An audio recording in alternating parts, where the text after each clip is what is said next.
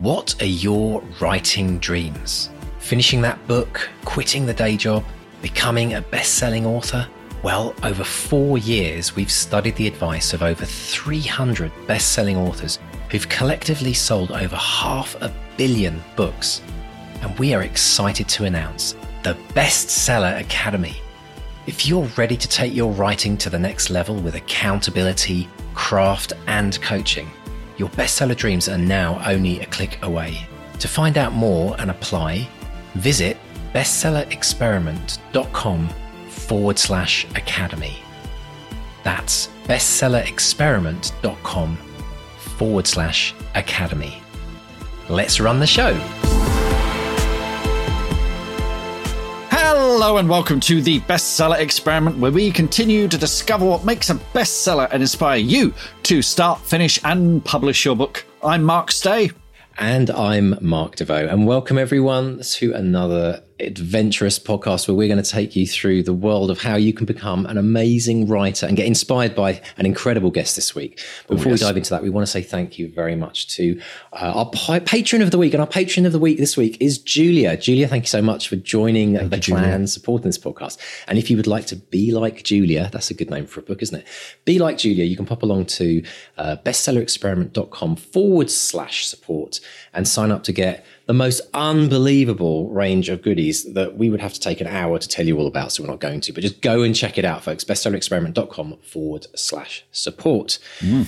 Stay, we're in Canada right now, choking on smoke. We've heard about Academy members having to evacuate homes. Absolute nightmare. Like it's bonkers. How's life in England? Are you got clean air over there? Clean air. I mean, the seas are full of sewage, but apart from that, we're fine. Yeah, no, it's horrible watching these fires happening, and it's just so out of your control, you know. Yeah, so it's thinking of the folks who have to uproot and have their lives uprooted by that. Well, all over the world, right? There's all kinds of people having to evacuate. So our hearts and thoughts are with you all. Particularly at this time, but as we are here to focus on positivity and amazing things that are happening in the writing world, there's some interesting things happening this week for you, Mr. Stace. We like to talk about milestones on the podcast, don't we? We do. I think on our milestone list there is a milestone which is to do with one of the most important moments in a new book. So, do you want to reveal what you've been working on?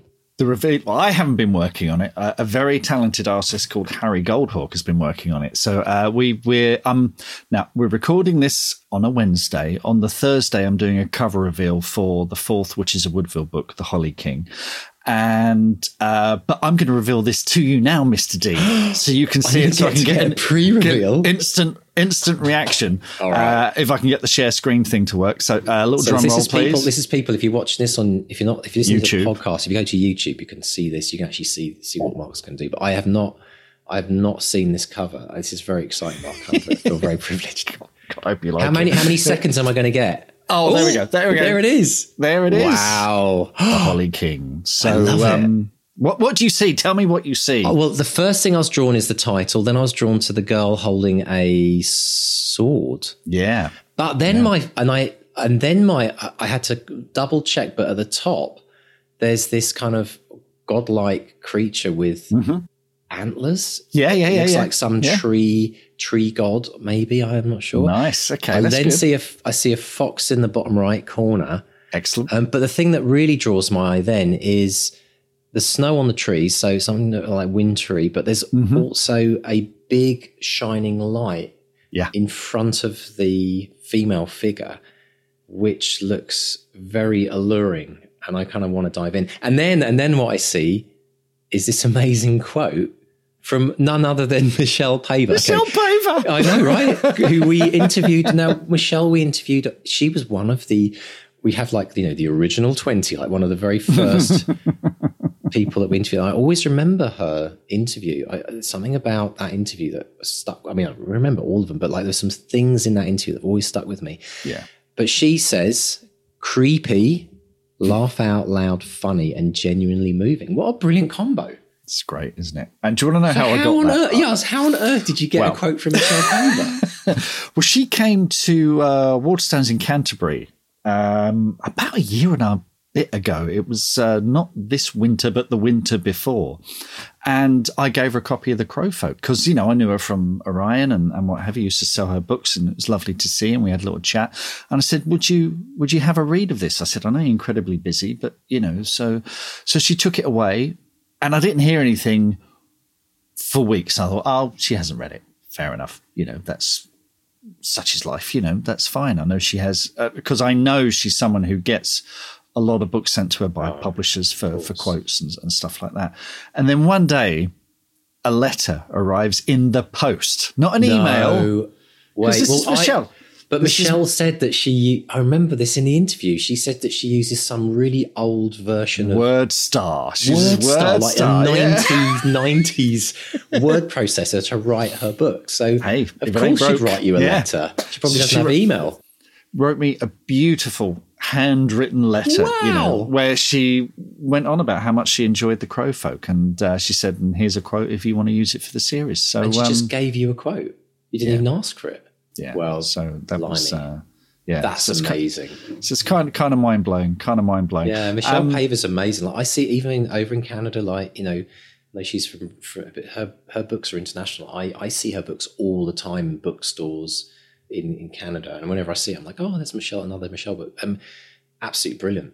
Well, congratulations. No, thank you. Thank you. Thank you for sharing. I love the green as well. I love the colour, the whole theme of nature and the Holly King as well. I mean, I'm curious as to what's interesting though. Okay. You put okay, folks, if you're looking at this on YouTube, I'm just doing a good quick analysis of Mark's books. Something's changed. Because if you look at the first three books, the size of the title and your name, they're all kind of in the, you know, middle to upper of the book cover, and suddenly we've gone big. Yeah. Book 4, like the main title of the book of your new book is taking up, I would say, about a third of the page, as opposed to about a sixth or an eighth of the page. Your name is now in capitals, bold. It's much big. Your name's much bigger, and your name is at the bottom. And I heard, and correct me if I'm wrong here, Mark, but I heard that as an author becomes more well known, their name gets bigger and takes more precedent on the page because people are looking for the name as much as they're looking for the book title. Is that right? Well, I'm asking the wrong person to tell me because it's all book. But that is true, though, isn't it? That the name, like for Stephen King's name is what sells the book. It doesn't match about the title almost for him. Yeah, I'm not what they call a brand author, but that is yet. But but what's interesting is there was a conversation about the covers. We all love Harry's work, but we just thought, okay, is there something we can do to sort of tweak it? And also the thing with the Holly King, it's very much a book that if you've not read the others, you can jump in with this one. You can absolutely jump in with this one. So it's sort of designed to appeal to new readers. It still has that, because if you look, all 4 books are framed by trees. Yes, that hasn't changed. You got the kind of the reddy orange, the blue, the dark blue, the light blue, and now we've got this green, this kind of winter so it's a different kind of colours. And also, if I'm looking at the first 3 books, I'm seeing kind of like a pastoral kind of setting in each one of them, and this one is like, this is somewhere you're in the woods now. We're in the woods, and there's something mystical going on. Really fascinating. It must be okay. Here's a quick question for you. Obviously, when you started writing these books, it was just an idea. I remember you talking about it on the podcast. We could even probably go back to when you were talking about these Woodville book that you'd written many years ago, and you were thinking of doing something with it. We can almost timeline that in the podcast. Yeah. How does it feel to sit there looking at 4 book covers next to each, like works of art, because they are works of art? And this is the other thing people don't realize when you write books. Like, it's not just about your book; it's like creating like a piece of art. I mean, how does it feel to see those 4 book covers all next to each other? I'm a very lucky author. I mean, isn't that awesome? I've had so many people tell me they picked the book up just because of Harry's art and the design work on it, and it's and seeing them all together is just brilliant. Okay, question for you as well.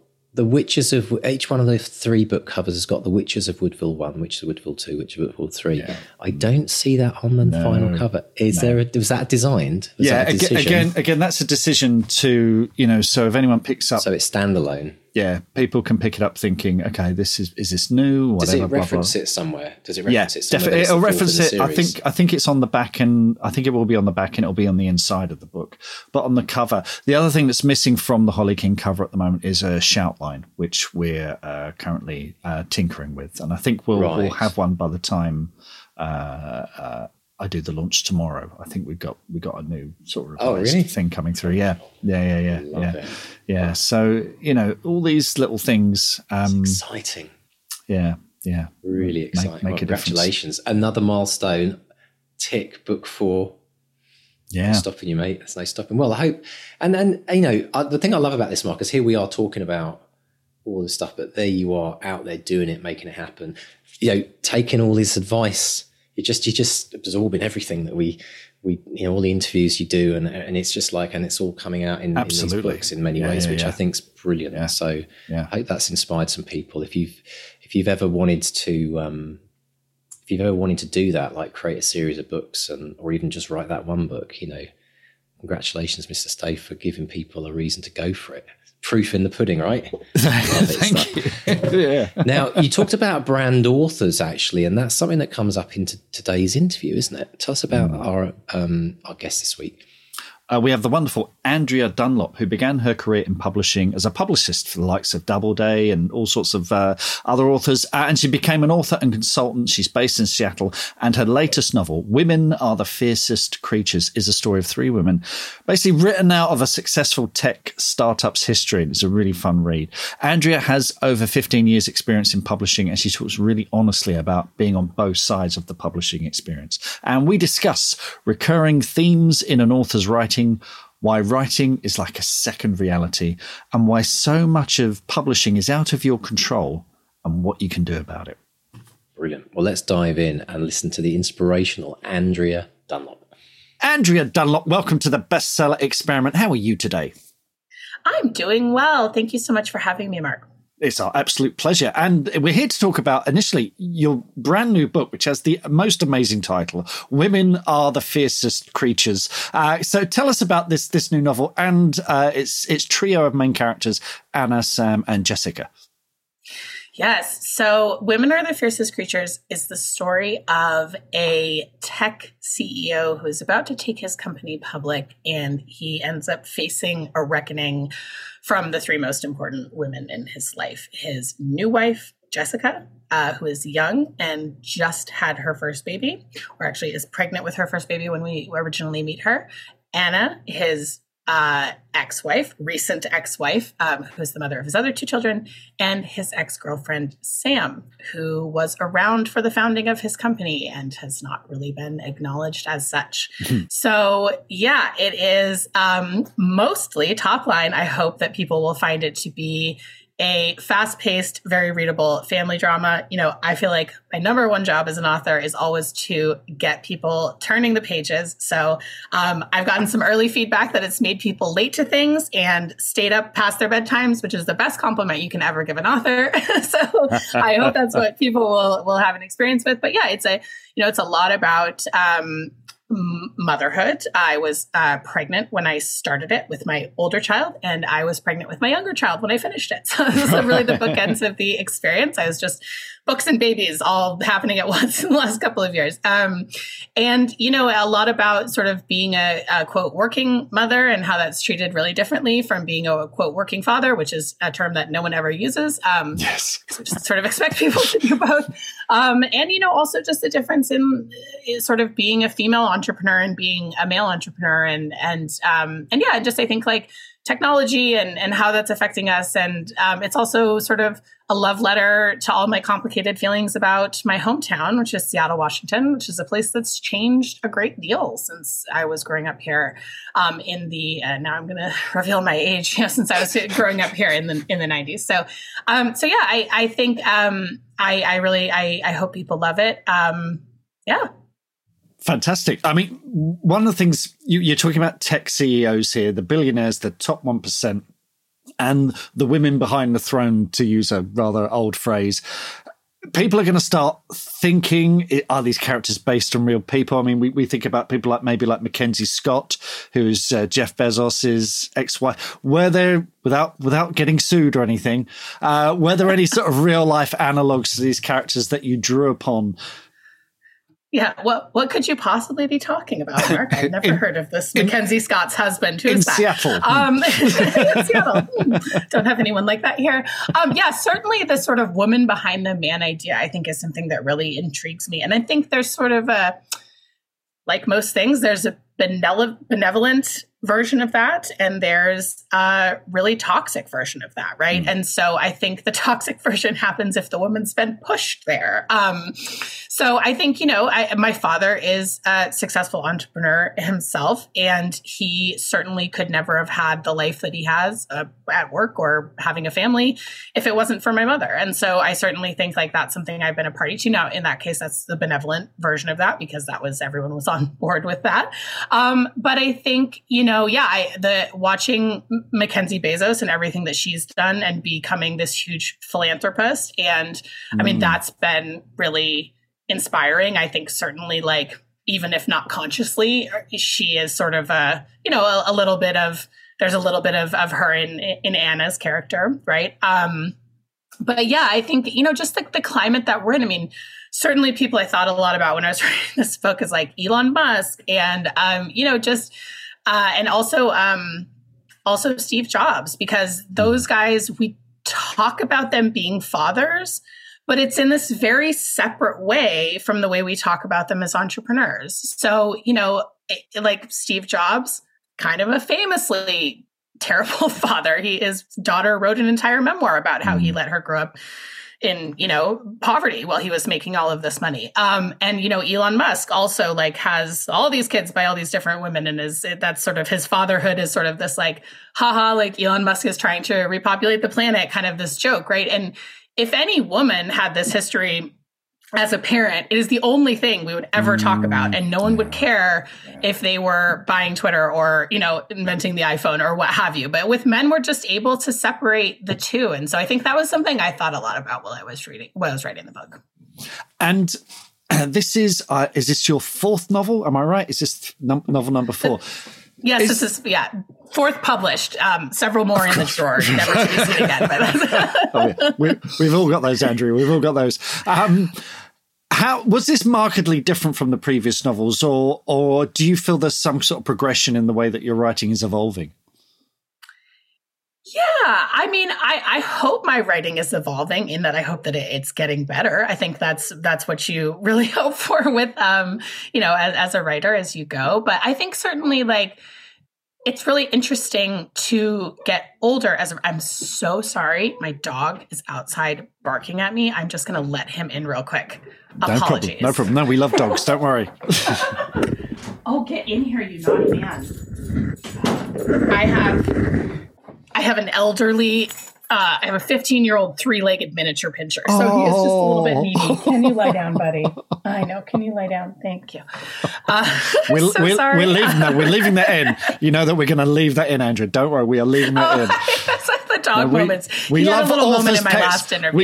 We could do a whole sub podcast about authors' pets. We've had, He is my buddy. He sits at my feet whenever I'm reading. So he's always here. And now, of course, I have utterly lost my train of thought. What was I saying? Oh, yes, how my writing has progressed. Yeah. Evolved, yes. I mean, I think sort of the tie that I can see is that it's not me putting myself in my books. They're not all based on my life or anything like that. But I think, as you get older as an author, you have more stages of life that you're able to write about. And that has been really interesting. And so I think for me, I turned 40 last year. Like this is my sort of coming of middle age novel, right? I talk a lot about sort of being in the middle of your life and seeing some of those early promises of your youth have come to fruition and some have not. And maybe your life turned out the way you thought, or really it's really different than the way you thought. And sort of that, I think that's a really interesting thing about being this age rather than being in your 20s where you're just all a ball of like chaotic possibilities. Well, let's go back a little bit further, because as I understand it, your mother used to find little scraps of paper with dialogue written on them, left by young Andrea. Tell us about that and how that all. This is the start of your career, essentially. Tell us about that, Andrea. Oh, Mark, I love it. You really did good research for the show. Yeah, that is, my mom always tells me that, you know, she's like, I'm ready whenever Oprah wants to talk about how you first became a writer. Like, I was there. Yeah, I mean, I was always really drawn to books, always really drawn to storytelling, wanted to be a writer from the time I was a kid. And yeah, I think like, you know, this is probably the place where I can go and indulge myself a little bit in like the woo-woo elements of being a writer, because I think like there's a lot of it that's there's a lot of it that's practical, right? A lot of it is like butt in your seat, writing words, rewriting words. A lot of it is, you know, practice and just like working on your craft, and just being there, just doing it is like, you know, a huge percentage of the battle. But I think there's also a little something mystical and magical about writing. And for me, it's that sort of like other track that I have going in my brain at all times, where there's just like a story there. And, you know, it's not like I just sit down and like channel it, but there always is something there. It's like when I finish a book, the next book is sort of like, there it is, you know, and that makes it sound more simple than it is, because there's a lot of like fighting out, like, what is this actual book? But like, I've always kind of had that, right? I've always kind of had this like second little reality going on in my brain. So I'm probably lucky that I'm a writer, because otherwise I think that would be a sort of unmanageable brain to have without being a writer. I think it's something a lot of writers, it's something we have in common. It is, and my co-presenter, Mr. DeVoe, he loves a bit of woo-woo, and he's going to love this. But when we write, and when it's going well, it is like going to a kind of a parallel universe, isn't it? Where we have a bit more control about the world and we can make sense of it. Is that what it feels like to you? Yeah, absolutely. I think it's almost like you go into the void a little bit, you know, and I always learn things about myself when I'm writing. And I think, you know, looking at this book that, you know, you sort of, I in no conscious way based any of this on myself. And yet I see those themes that I write again and again that always come up, you know, one of which is being reunited with long lost family members, which is something that's come up now in 3 of my 4 books. Again, not even something I necessarily like set out to write about, but you know, you see your same preoccupations and themes kind of come through, and that's just that's not because I meant to put those in there, but it's something that you are sort of sorting through your unconscious, right? Yeah, absolutely. It's very common for authors to tackle the same thematic ideas over and over, but from different angles. In that, it's the thing that preoccupies us the most, and this is how we make sense of this stuff. I have to go back though. What sort of dialogue were you writing on those little scraps of paper? I'm dying to know. I don't really know. Oh. I wish I had them. I know. I wish I could give you some more insight. My dad had this, he used to get these huge palettes of like these little mini legal pads. And so I would always write on those. And I remember it, but I just think like, and my mom also always talks about the fact that I always had like my little, like my Cheerios would talk to each other, or like if I was trying to like do a craft project, my beads would talk to each other. And, you know, that I always just had sort of like, I was like a major anthropomorphizer, right? I was like, I would think of like different numbers as having different personalities and different colors as having personalities. And like everything just sort of took on like a story and a narrative. And so I think like that dialogue was probably just like whatever was going on in my head, which sounds a little wacky, but maybe not so much because I did become a novelist, but not to the people listening to this podcast. They're all going, yes. Yes, you guys are my people, you know, you're like, yes, we all understand. We all have constant chatter of characters in our heads that we think about all the time. Yeah. Let's talk about another pivotal sort of meeting in your career when you met the author, the novelist Polly Devlin. Yes. Oh, Polly, what a wonderful person. Yeah. So this was when I was working in publishing and living in New York, and I was working as a publicist for Doubleday. And I got to work on Sophie Dahl's book. So this is if you're British, some of your audience is British, you'll probably know this is Roald Dahl's granddaughter, who also became a famous model and has done a bunch of other things. And through her, I met Polly Devlin, who is a wonderful Irish writer who at the time was teaching at, I want to say, Barnard. So I just struck up a friendship with her, and we would meet for coffee. And you know, I was very shy at that point in my life. I was probably like 25. I was very shy at that point in my life about saying that I was a writer, because I think when you're working at Random House and you're like surrounded by, you're like, oh, I don't want to be like, I'm a writer too. You know, it's just, I felt very sort of, you know, squeamish about that. And so I would always sort of like bring it up bashfully if someone like dragged it out of me. And so sure enough, she did. She was like, well, what are you working in publishing? Like, what are you? Yeah, I'm actually working on a novel. And so she said, well, how is it going? And I said, oh, it's not going very well. I'm not making very good progress. And she said, right. So you have several things working against you. You are a young person in the most exciting city in the world. You know, you have a full-time job, and I can't remember what the other thing was now, but those were the two big ones. Basically just like, yeah, what you're going out, you're 25-year-old in New York City. This is a distracting place, you know, you are, and you're working full-time. And so she said, could you write in the mornings before you go to work? And I did not like the sound of that, because I am chronically not a morning person. And certainly in those days, I was staying out late at nightclubs and that kind of thing that you do when you're 25-year-old in New York. So that didn't sound like a very fun idea. And she said, and I said, oh, I guess. And she said, well, let me tell you what's going to happen if you don't. You will be sitting here 10 years from now wondering why you never finished your novel.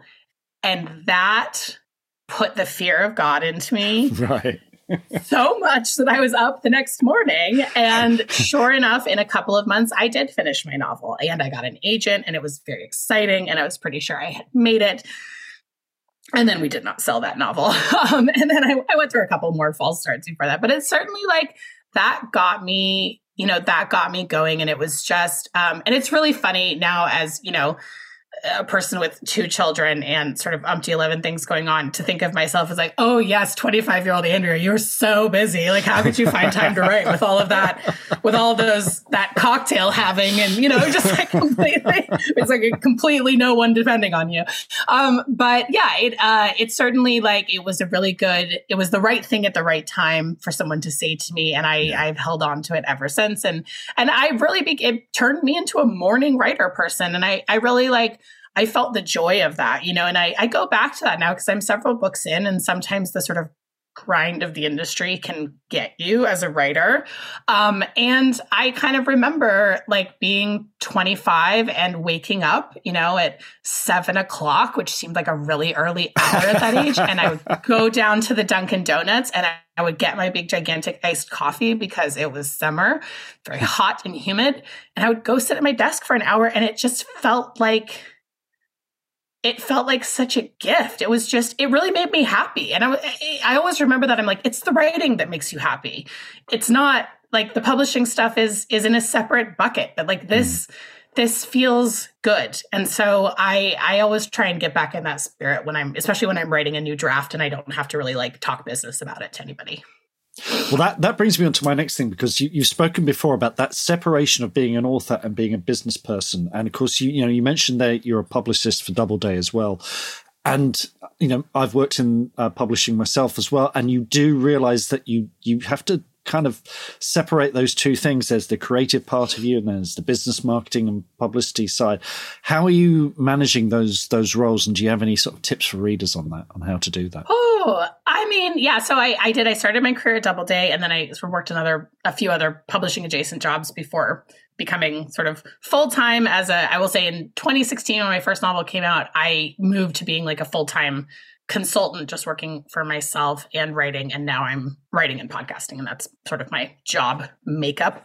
But yeah, so I did start off in, traditional, stayed amazing. Back then it was Random House. Now it's Penguin Random House. It almost became Penguin Random House, Simon & Schuster. So if anyone was following that story, but that did not happen. I got shut down for the best, I think. But yeah, so I mean, I did start at this, incredible publisher. I worked with amazing editors there, like Nan Talese, who edits Ian McEwan, and among other people, and Margaret Atwood, and just all these incredible names. And it was in some ways intimidating, but also really an incredible way to learn the business. And I think working in publicity in particular was really helpful because you sort of saw where the rubber hits road. You're working through the actual book launches and seeing them like go from being inside the publishing house to outside the publishing house, and all of the ways that, that can go well or go badly. And working on a lot of books that were really wonderful, beautiful books by very lovely authors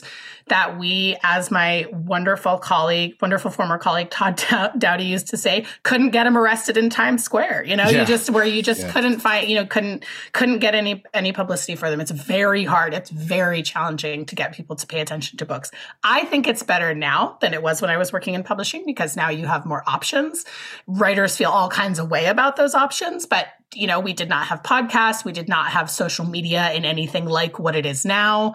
And so certainly there are more ways that people learn about books, and certainly with Book Talk, which if you are interested in that, please check out my friend Lee Stein. She does amazing content about how Book Talk can work for authors, including you capital L literary folks out there. And, that the market has actually expanded over the last couple of years. There are more people reading books by a pretty significant percentage than were reading books a few years ago. That's incredibly exciting. So I think it was to see how the sausage is made a little bit. And I think it prepared me well to be a working author in this industry. I went into my first book with no serious delusions about what that process would be like. I knew that I was not going to be the lead title at the big publishing house where it was being published and that kind of thing. And so I think having that understanding of the industry was really helpful. I mean, I just really try and draw a curtain between those two sides of my brain. And it is hard because now, once you're a working author, you're sort of always in some kind of production cycle, or at least your agent wants to know what you're working on. And of course, that all sounds very dreamy when you're not published, right? All you could ever hope for was somebody actually waiting on you to write a book. But I think it can feel very different when you're in it. And, and really just the roller coaster of publishing will always be just that, a roller coaster. And I think just resilience is the biggest factor. I think just keeping going is a win. Most people don't. There's, I think, some huge percentage of people drop off after book 3, I think it is. I mean, the huge percentage of people never get a book published, period. And then, it gets fewer and fewer as you get more books in. So I like to remind myself and remind others that if you're still trying and you're just still writing, that's a win. And also maybe give yourself another way to make money. I think that's always have something else in your professional sort of sphere. I think that, the thing that makes me the most anxious is when someone says, I really want to write a novel. I think I'm going to quit my job and take a year off and do it. And I'm like, oh no, don't do that. So yeah. Absolutely. Yeah. Perseverance is, again, I mean, you and I will have seen this because, we've worked in publishing. The people who endure are the people who keep going. It is very easy to give up and just walk away and throw the towel in, but perseverance counts for an awful lot. I also see that setting goals is really important for you. You're sort of goal oriented. Is this something you do on a regular basis in terms of your career? Now you're up to book 4. What's new for you? What's ahead for you, Andrea? Well, I'm working on, so I have a bunch going on right now. So right now I'm actually, I just turned in a new draft of my nonfiction book that I'm working on. It's the first time I've written nonfiction, which has been really interesting and totally different from writing novels. And so I do have that project coming out in probably 2024. That is a true crime book that I'm co-writing with a detective. We are tackling 3 Munchausen by proxy cases. That is the other part of my life with the podcast. And so that has been really interesting. And I'm actually working on a couple of different fiction projects. I don't usually write two things at the same time, but I had something that I had a big chunk of that I sent off to my agent, and it is a sequel to one of my books. I won't say which yet. And then I have a new idea for a novel that I've just started. So I just like to be working on something. I mean, I think that's the part of me where I just come back to, I like writing. Writing is the thing that was fun to me when I was a kid. It was the thing that I enjoyed in college. It was the thing that was with me long before I was ever an industry person. And it's the thing that will be with me until I am gone from this earth, until my brain has somehow scrambled itself. To me, that's a gift. And so I think, like, when I can get myself in that mindset, it really helps with all those anxieties about the industry, because there will always be a million factors that you cannot control. Yeah. Nobody, if anybody tells you that they know how to pick the next bestseller, unless you are like Reese Witherspoon and you can actually do it, or Oprah, but anybody else, it's really like nobody knows, and no one knows how a book is going to be received, the moment it's going to publish into, what's going to be happening behind the scenes at that publishing house. I mean, there's so many factors. I feel like I have seen it all at this point between my work in publishing and being an author. I've had all kinds of experiences publishing books. And so I think, like, the more you can just sort of like detach from that a little bit, the better. Was it kind of freeing knowing how the sausage is made in publishing, in a way, in that you didn't feel like you had to write Gone Girl, or you didn't have to write to a best-selling formula? And I say this as co-presenter of the bestseller experiment. Was it freeing just knowing that actually you just want, because there are no guarantees, there are no certain paths to success, or did you feel obliged to add certain elements to a story in order to make it more commercial? No, I think that's a losing. I think that's a bad way to write books. Number one, I just don't think that sounds like much fun as a writer. But I also think, listen, with the way publishing timelines work, the time you turn in a final manuscript to it being on shelves is often a year, right? Whatever trend is happening, it may not be happening when that book comes out, and likely it won't, right? And so, I mean,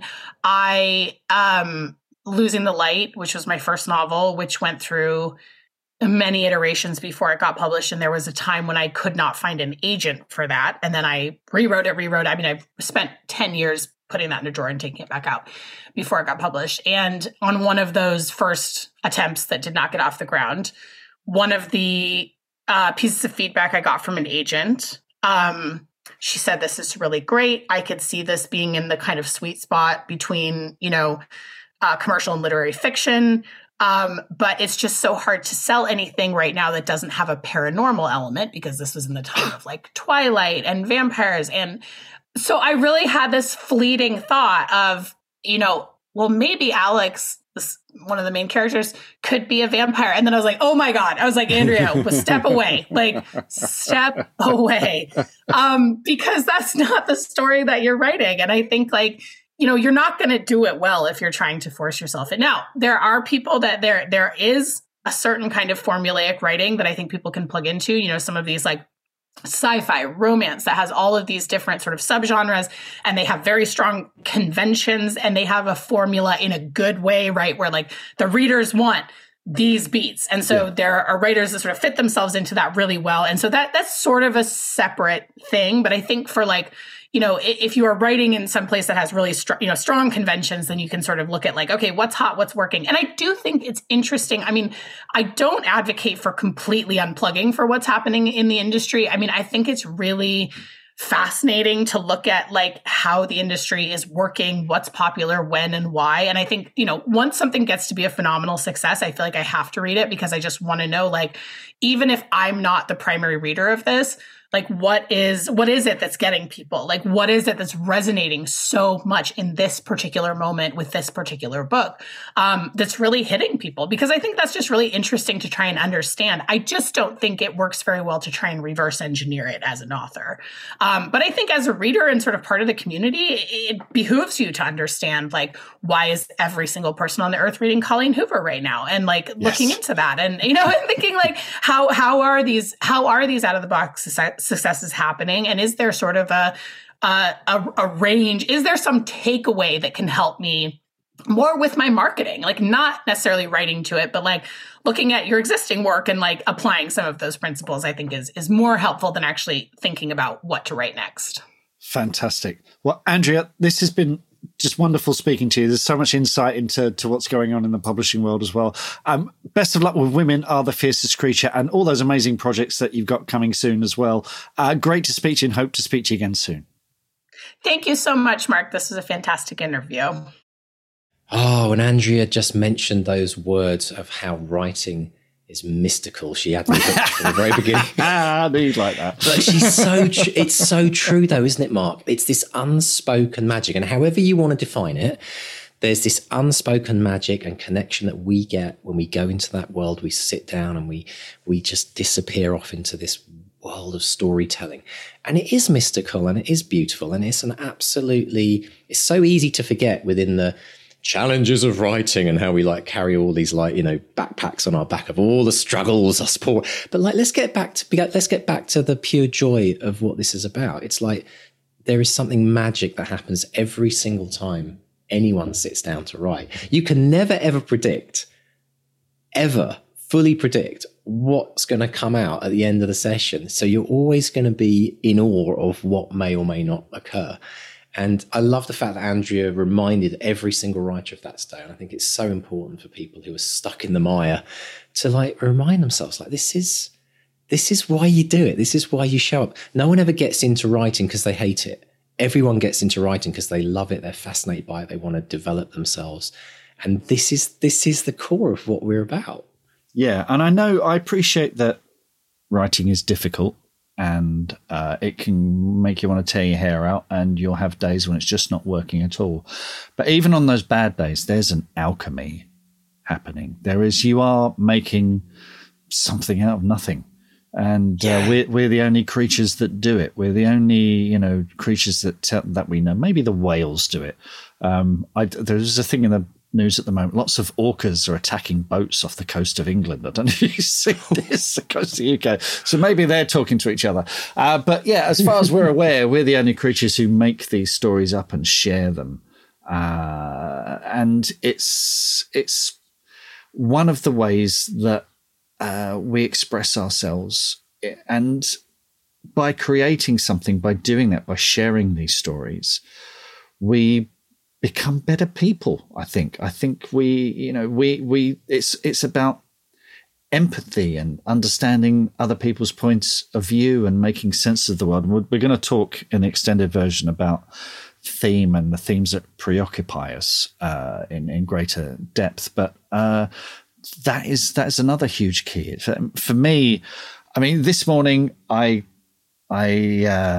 sat down and genuinely only had the vaguest idea what I was going to write. And I'm lucky in that I got a good solid 90 minutes this morning, and I had a really, really good idea of what's now going to happen in the next chunk of the story. And I'm going to spend the next few days developing that.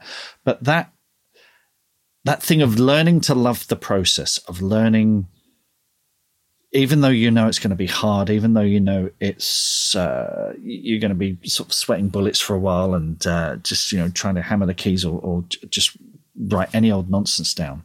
But if you stick at it, something weird and magical does happen, and you do manage to pluck a story or a moment or a beat or an idea out of thin air that gives you the fuel to keep going. And it's why I keep coming back for more, even though we have bad days, even though there are days when everything seems piled against you.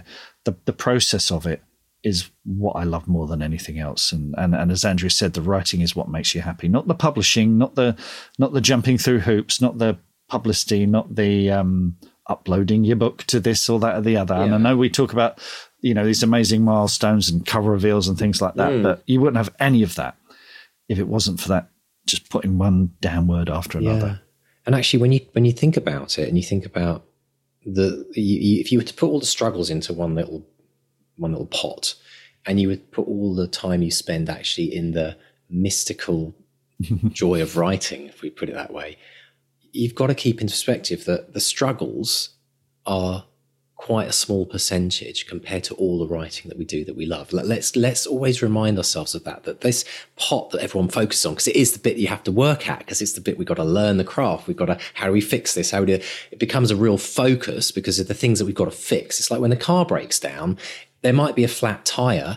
The rest of the car's brilliant. The engine's beautiful. The interior's clean. And we're focusing on the flat tire. And I'm stuck on the side with my Porsche. It's stuck on the bloody side of the road with a flat tire. And it's like, let's focus on the flat tire. Let's remember, though, that there's a beautiful car sitting there, which as soon as that flat tire is fixed, we can get back to enjoying driving it. And that's the joy of writing. So I want people to really, really work hard at this. We've got to keep reminding ourselves that, yes, it is hard, but the struggle is a small percentage for the gain that we get of the joy when we sit down and the magic happens. And I'm sure today, anyone listening to this who's done their 200-word challenge, if we were to poll them and say, what kind of a day did you have? We'd get a few flat tires. Oh, couldn't write a bloody thing. And then we'll get hundreds of people saying, oh, I had an amazing day. I had a massive breakthrough. I wrote this thing. And there'll be and we just got to keep focused on the good stuff and just know that we're going to get flat tires and think, right, okay, flat tire, how do we repair it? Right, fixed, let's get it back on the road again. Talking of which, though, it starts in childhood, doesn't it, Mark? And we've got to remember that we've been practicing for this all our life. And Andrea, I loved how Andrea talked about this idea that she had everything talking with each other, even Cheerios in her cereal, whatever she said. I love that we're starting to develop these skills at a very, very young age, aren't we? Yeah, that thing of, play. Writing, in a way, is a slightly more formalized version of play, where you sit down with dolls or action figures or whatever and act out little scenarios. And you see them. They have little arguments, and sometimes they've been listening to mummy and daddy have an argument, and they'll replay it. And again, it's making sense of the world. It's them going, okay, well, what happens if these two characters have an argument over who gets the last biscuit? Okay, so that's what if you're sitting down with your dolls and you're having a little tea time thing, and what's the conflict in this scene? What can this scene be about? So yeah, I think I know some parents might worry when they see their kids talking to themselves or talking to their dolls or whatever. But for me, it's a sign of a very healthy imagination. It should be nurtured. Well, I want to also just say to parents out there, being at the kind of almost at the other end of, parenting, in terms of like kids at home, that we all do it as children, like we all play these games and but if in the case of like Andrea, like if you see that there is exceptional talent, if you like, within, they always are like making stories up and they've got this incredible creativity, really nurture that at a young age and encourage them when they're old enough to start writing creative stories. And why don't you that game you were playing with, why don't you write a little story? Here's a little book for you just to write. Why don't you just try writing that down? It'd be really fun to read it. Maybe you can record what happened, just to kind of get them into that process. Because we hear so many stories, don't we, on the podcast, Mark, about how a grandparent, I remember one guest said, their grandparent really took them under their wing and really nurtured their writing and encouraged them to write and helped them write. And she became a very successful author. Like there's so much amazing work that can be done at a young age. And so do nurture it. If you see it, don't just go, oh yeah, that's because all kids do that. If you see a lot of that, then give them a pencil and a little notepad and ask them to write their story out for you. But why do we only let kids have this fun? Well, exactly. When do we get that drummed out of us? Exactly. This is we're kind of like the big kids podcast, really, aren't we? Yeah. Two things I want to come back: nap time and and reading time, and also playtime, where I can sit there. I mean, just look behind me. That's Arrested Development on display there. Star Wars figures and yeah. And I embrace my inner child. Jen once said to me, as a parent, as an adult, I always remember this. She said to me, it's not, when you're an adult, it's not great to be childish, but it's really good to be childlike. I always remember that. I'm like, I want to be childlike. I want to have this kind of inner joy. I want to look at the world through the eyes of how a child sees the world. I want to try and remind myself of all the beauty that's out there, how a kid stops and analyzes a piece of gravel on the ground for like 20 minutes when you're on your way to try and post a letter. That kind of stuff, because we forget the magic of what's around us every day. We get so stuck. And also we have this thing called the media, and I don't want to media bash, but I really don't enjoy going and reading the news very much anymore, because I'm searching for something positive and happy, because that's what I like to fill my life with. So I do this podcast, right? I feel inspired. Every time we finish a podcast, Mark, I always feel really uplifted. I always feel like no matter how it is coming in, I always think, yeah, that was great. You know, we covered some good stuff. Maybe a few people have left feeling a bit better about their work or their life or their writing. But so much of what overviews us, surrounds us, is all the bad things in the world. Right now, people might be saying, yeah, but Mark, look outside the window, la, la, la. But really, I look outside my window and there might be a bit of smoke, but the world is okay where we are, and I don't have the right to be miserable. I have the right to feel sorry for people who are struggling, but there's so much beauty in the world. Let's embrace that in our writing. Let's write about the conflict, because that's absolutely fodder for every writer. But in our own world as a writer, let's find the beauty of what we're doing here, instead of constantly focusing on all the struggles, because there's so much to celebrate, isn't there? Yeah, I mean, there's a sort of childlike wonder when you create something, and that's not to say you have to write something that's all everything is fine. Of course, not at all. Yeah. You can explore dark and difficult themes and ideas, because that again, we'll talk about it in Extended. This is how we make sense of the world around us. And it's not that it should ever be simplistic or childish, but childlike is that you go into it with open eyes, where anything is possible. That's the thing about being childlike. Imagination, awe and wonder. Yeah, exactly. You haven't got, children haven't been hemmed in by, you got to have a job, you got to have a mortgage, you got to do this, you got to, pay the rent, whatever it is. So if you can at least keep that childlike wonder alive in the creative part of your mind, then all that other crap can take care of itself. and it's about separating ourselves as the writer from what we're writing about as well. Like, we can write horror, we can write thrillers, we can write, about all kinds of awful things. But as the writer, protect yourself, like put that bubble around you and say, enjoy the process, love the process. Andrea said it was a second reality going on in my brain, and I totally relate to that, because there is the real world. I'll read the news and there are upsetting things happening. Also, lots of very good little thing. There's a newsletter called Future Crunch, which is only good news about the world. It's brilliant. It's great. It'll be saying, they've done this in Africa, and these people have been vaccinated, and yada yada yada. It's all good. It comes on a Friday. It's brilliant.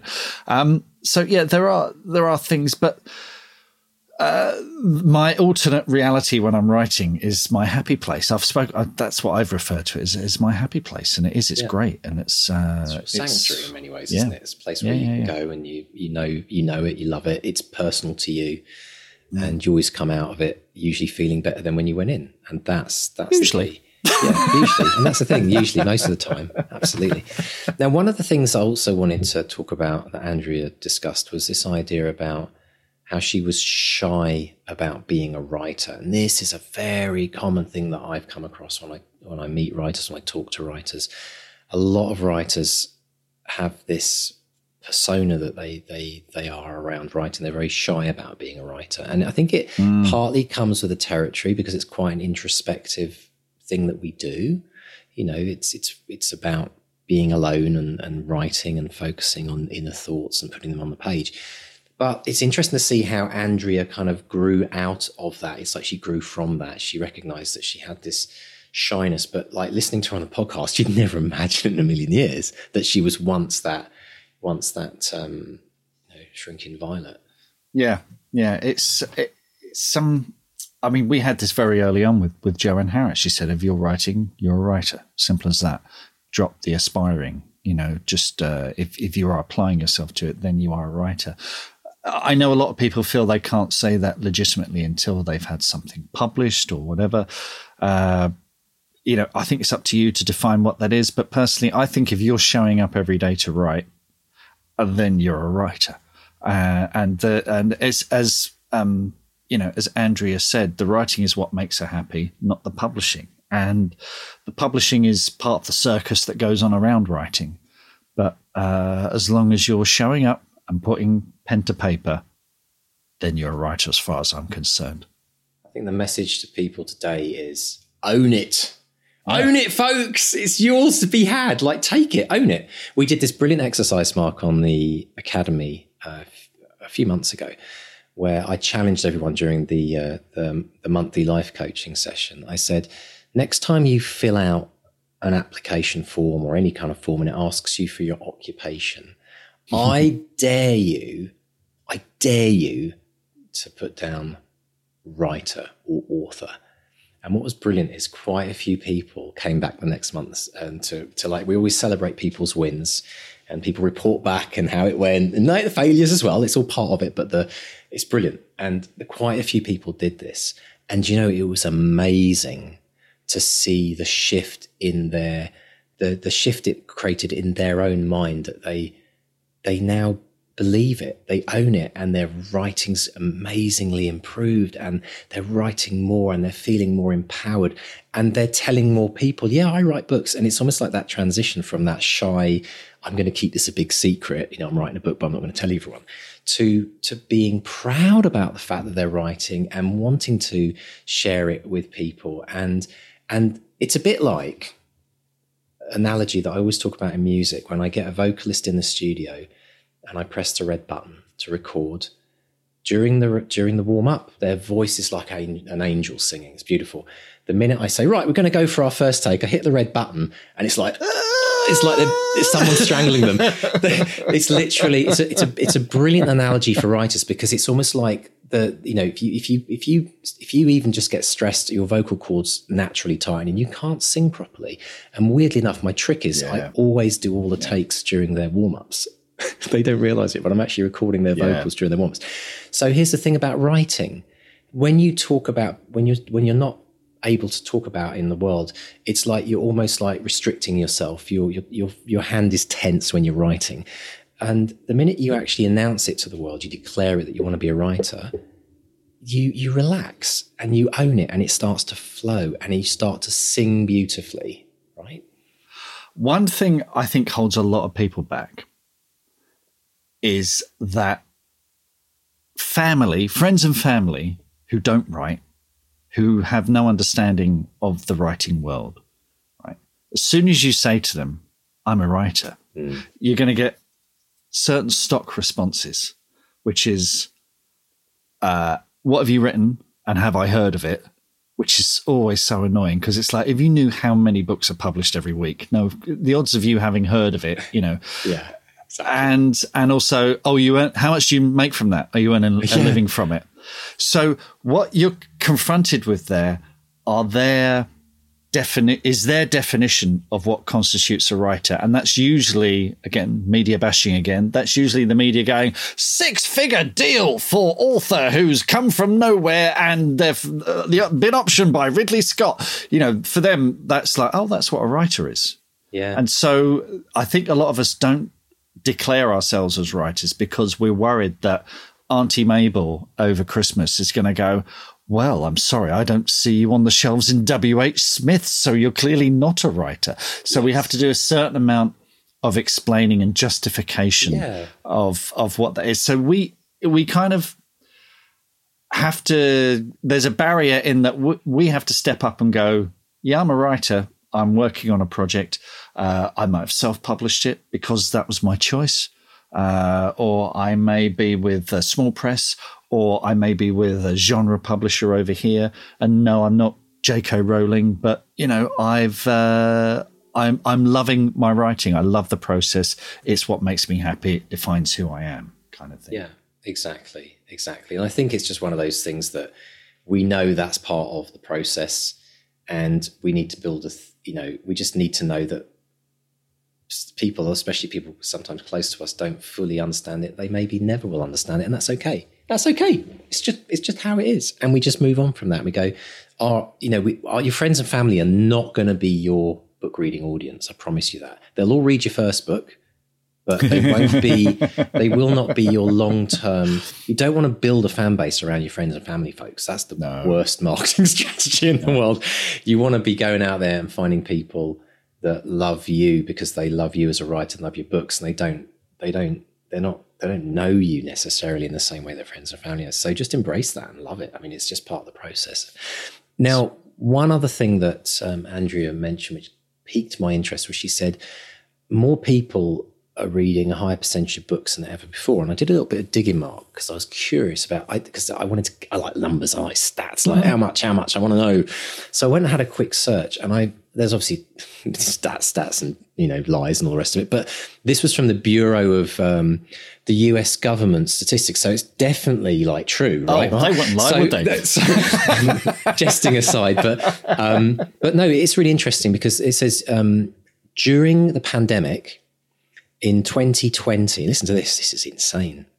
Consumer spending on recreational reading rose 22.9%.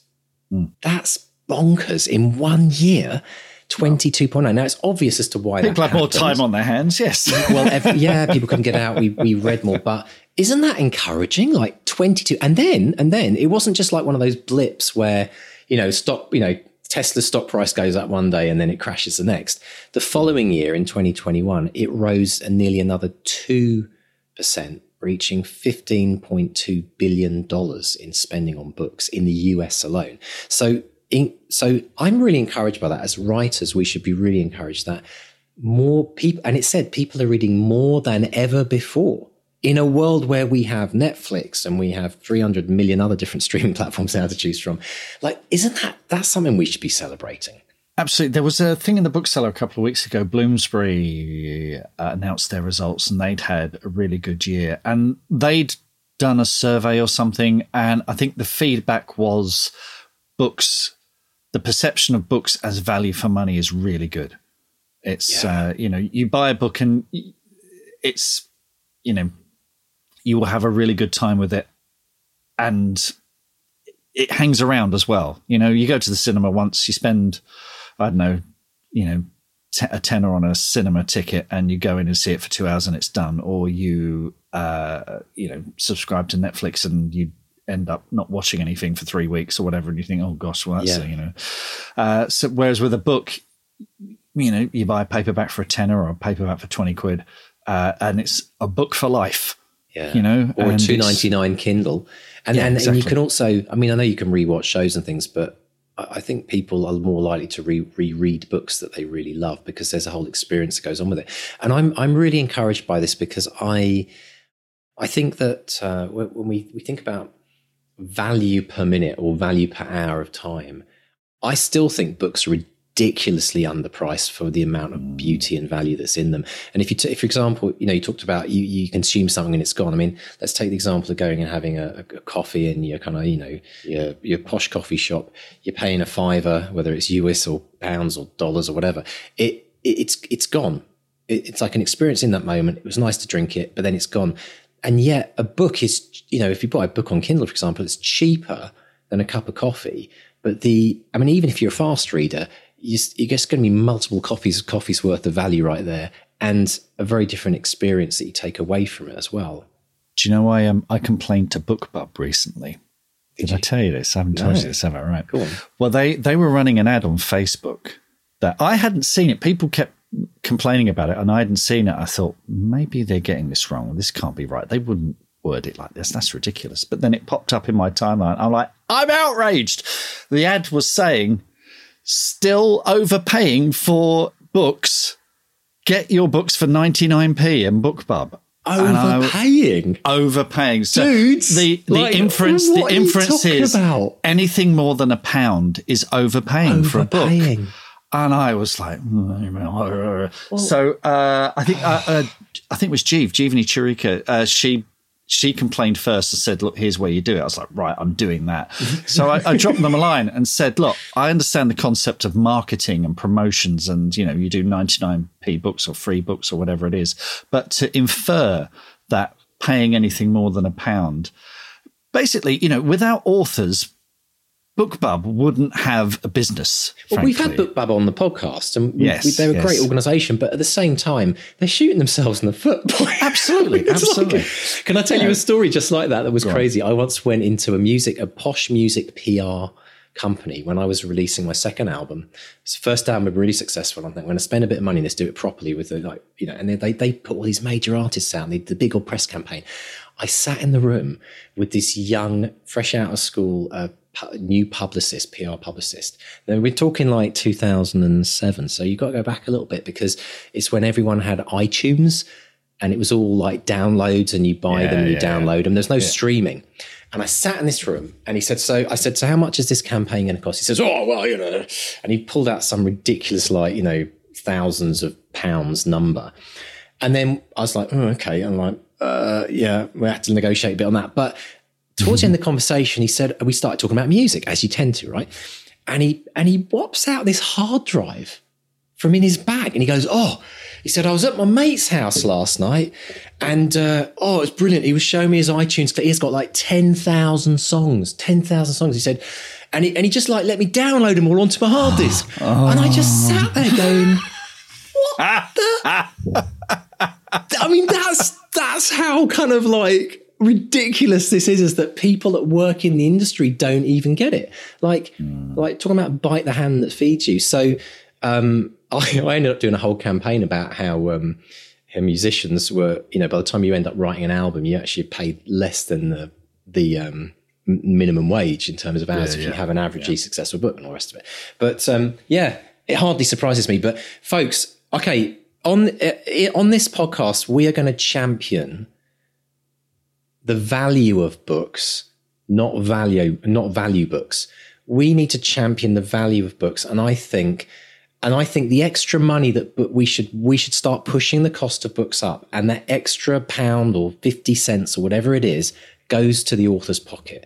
I think we need to start doing this now because authors, creators generally, and I've been through this with the music, man, don't get me started on Spotify, but as a creator, we are always the last in line, and that has to change. It has to change. So to all of the industry, I know a lot of you industry listening folks, you are the ones that can make this change.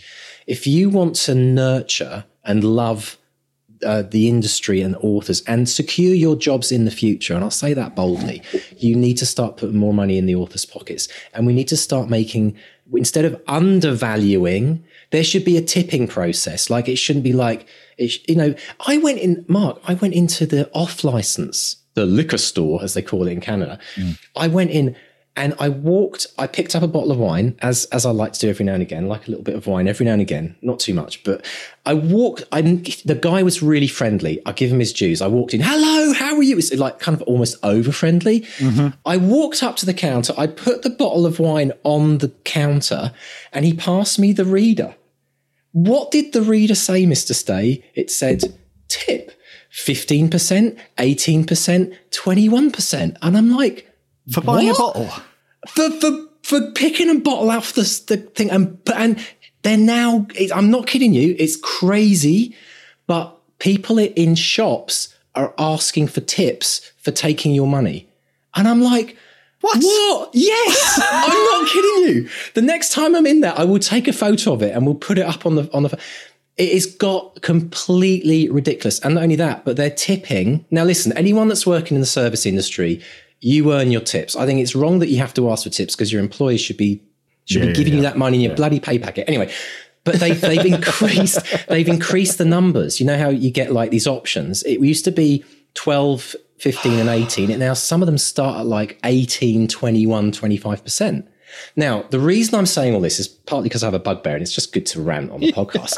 But the point is, why is it that someone in an off license or a liquor store can ask for like an 18% tip for taking your money and an author charges 99 cents for a book that they've spent a year, 2 years, even 6 months of their life dedicating their life. Why is it that authors shouldn't get tips? Why shouldn't we have that as part of the whole process? So industry, sort it out, for goodness sake. This is ridiculous. It's enough's enough. We have to stop it.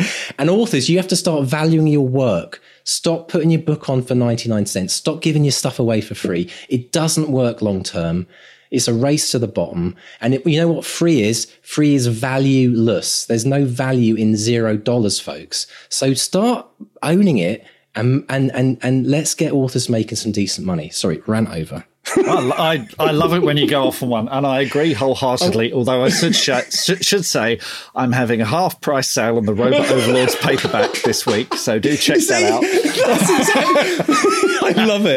Oh, I absolutely love it. And anyway, the Crow Folk is 99p on Kindle in the UK. That wasn't my decision. It's in a. I know. It's a promotional thing. It should be discounted to $5 or £5. Discounted to $5. That's the thing. We're all stuck now in a trap because everyone's like, well, this is what we now have to do because somebody at some point thought it was a good idea. Like, let's just remember back in the day in 1998 when I was working in the internet, when there was a brand new industry, a burgeoning industry.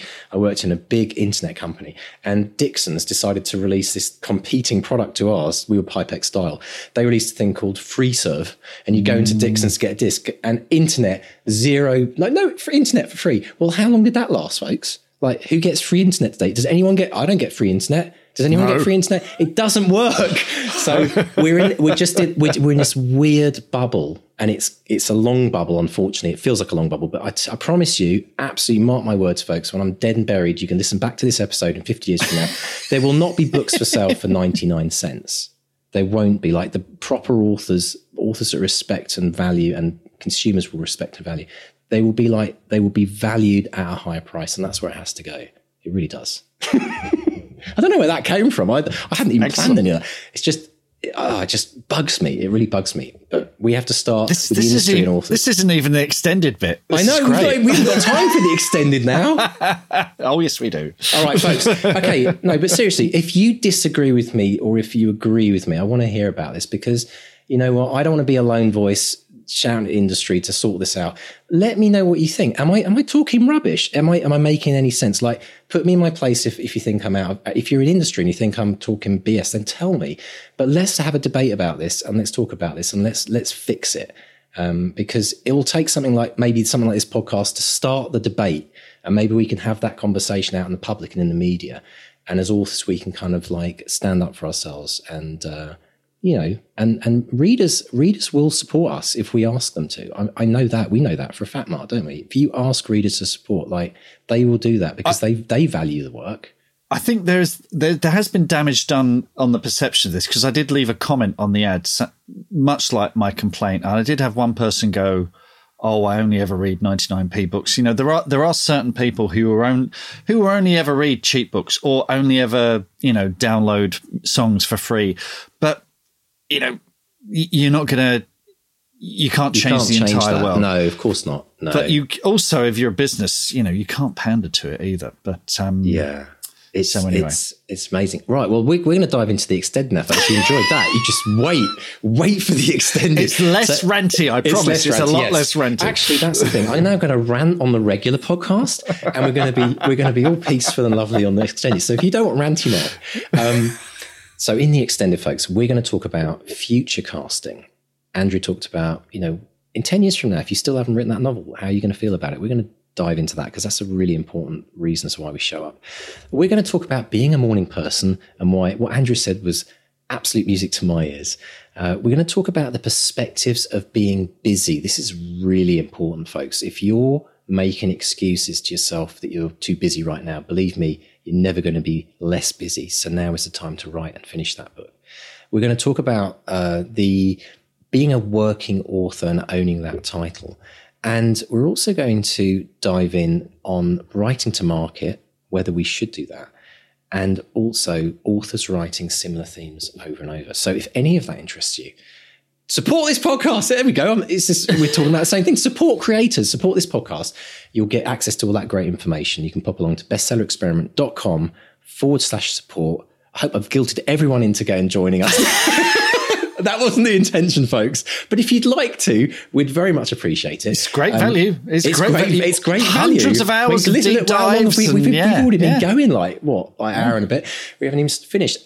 So pop along to the website and support podcast and get extra goodies. So Mark, let's shout about the wins in our bestseller experiment community this week.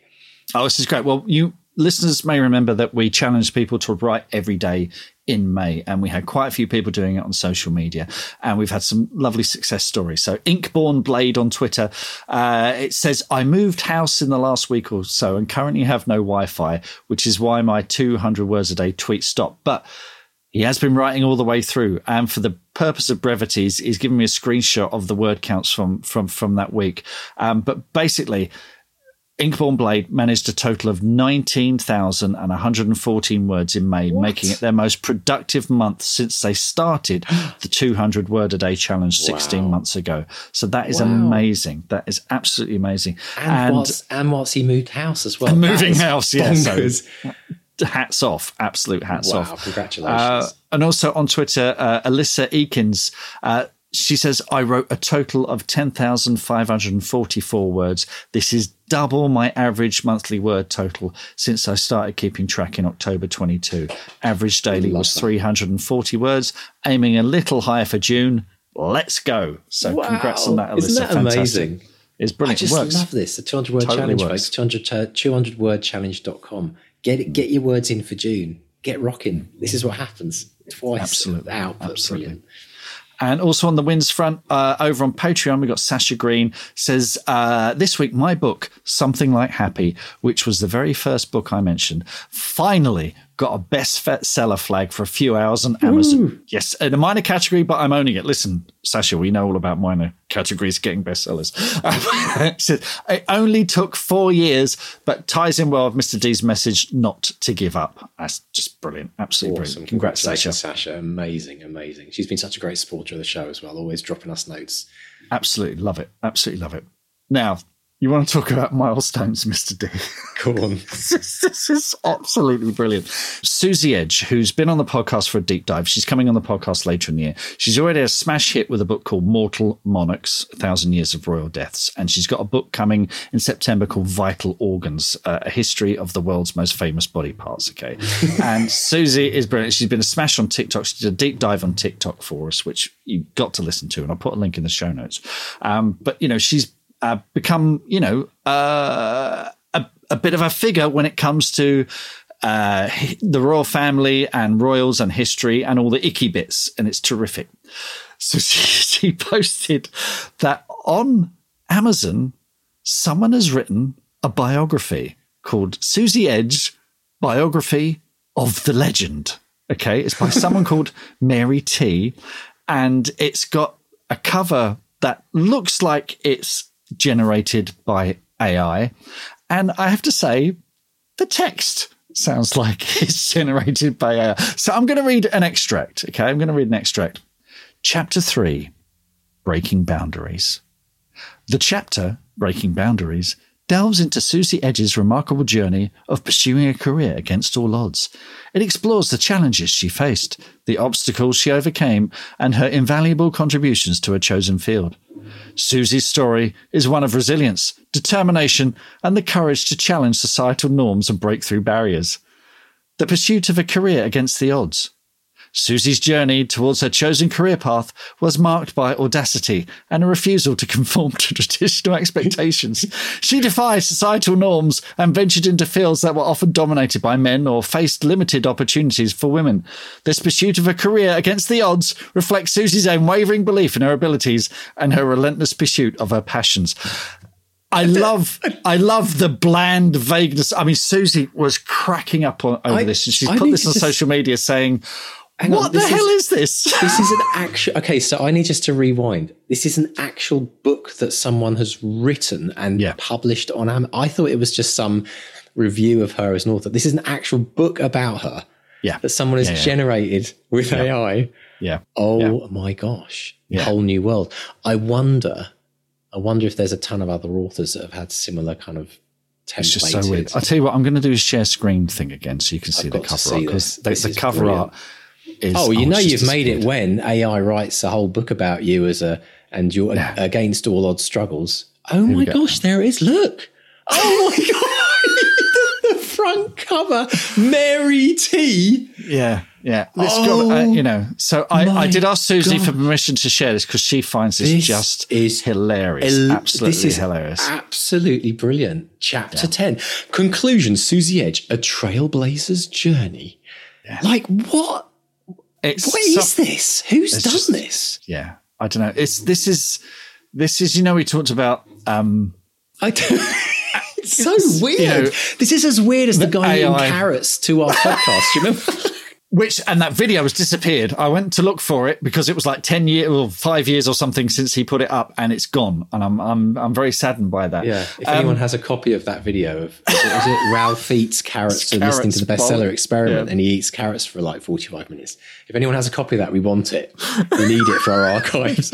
But it's actually up there. It's actually up there. Like, okay, has anyone else, question folks, has any other author out there discovered that they have a biography written by Mary T or Johnny Coffee or whatever? And because if they have, this is a whole world that we need to delve into. This is brilliant. Absolutely brilliant. I'm slightly jealous I don't have one. I was going to say, you start to get like, what do they call it in German? Schadenfreude. Schadenfreude, yeah, right. I think it's brilliant. And, you're not an author unless you've got your own, AI biography. But that's totally AI, isn't it? It's completely AI. It says nothing. It's sentences that make sense that say nothing whatsoever. It's utterly empty calories. I know.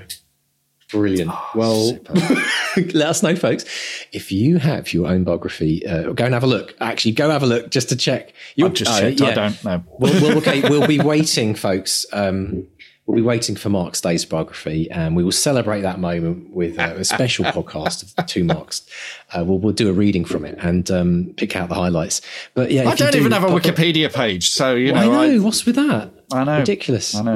So if you'd like to get in contact, pop along to bestsellerexperiment.com and click on the contact us and tell us about your AI biography that you discovered.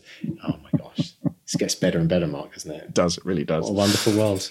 Well, folks, if you've got any good news, you can find us on social media. On Facebook, we're Bestseller Experiment. Twitter and Instagram, we are at BestsellerXP. And if you've enjoyed this, if you've been inspired by Andrea or any of the authors that we've had on the show, give us a rating because it helps. It makes us more visible. It makes all the algorithms get all excited about us and puts us in front of new readers and makes the world a better place. So do that. And thanks again, as always, to our editors, JD and Dave. Absolutely. And if you haven't yet already, pop along to our YouTube channel and subscribe to our YouTube channel. That'd be good to, you can find a ton of fun interviews that we've done there. You can see the authors that Mark chats with, which is great. And you can also sign up to our newsletter, and you do that by going to our website, which I've mentioned many times before, and pop along to the newsletter tab, put your email address in, and we'll send you weekly updates of everything that we are doing on the podcast, things we've learned, things that you will learn as well, and extra goodies as well. So pop along to the website. 200-word challenge, folks. If you want to do the 200wordchallenge.com, free challenge to get writing habits for a lifetime, and it works. We keep on. It really does. What do you mean you haven't signed up to? Like how often do we have to bang on about this on the podcast until everyone in the world's doing it? Because it works, folks. Tell your friends. And yeah, thank you to you for sticking with us on this crazy journey. I'll be back with my Valium next week, and it'll be a goodbye from Mark 1. This might be the longest episode ever. It's a goodbye from Mark 2. Sorry, folks. Well done. Bye. Bye.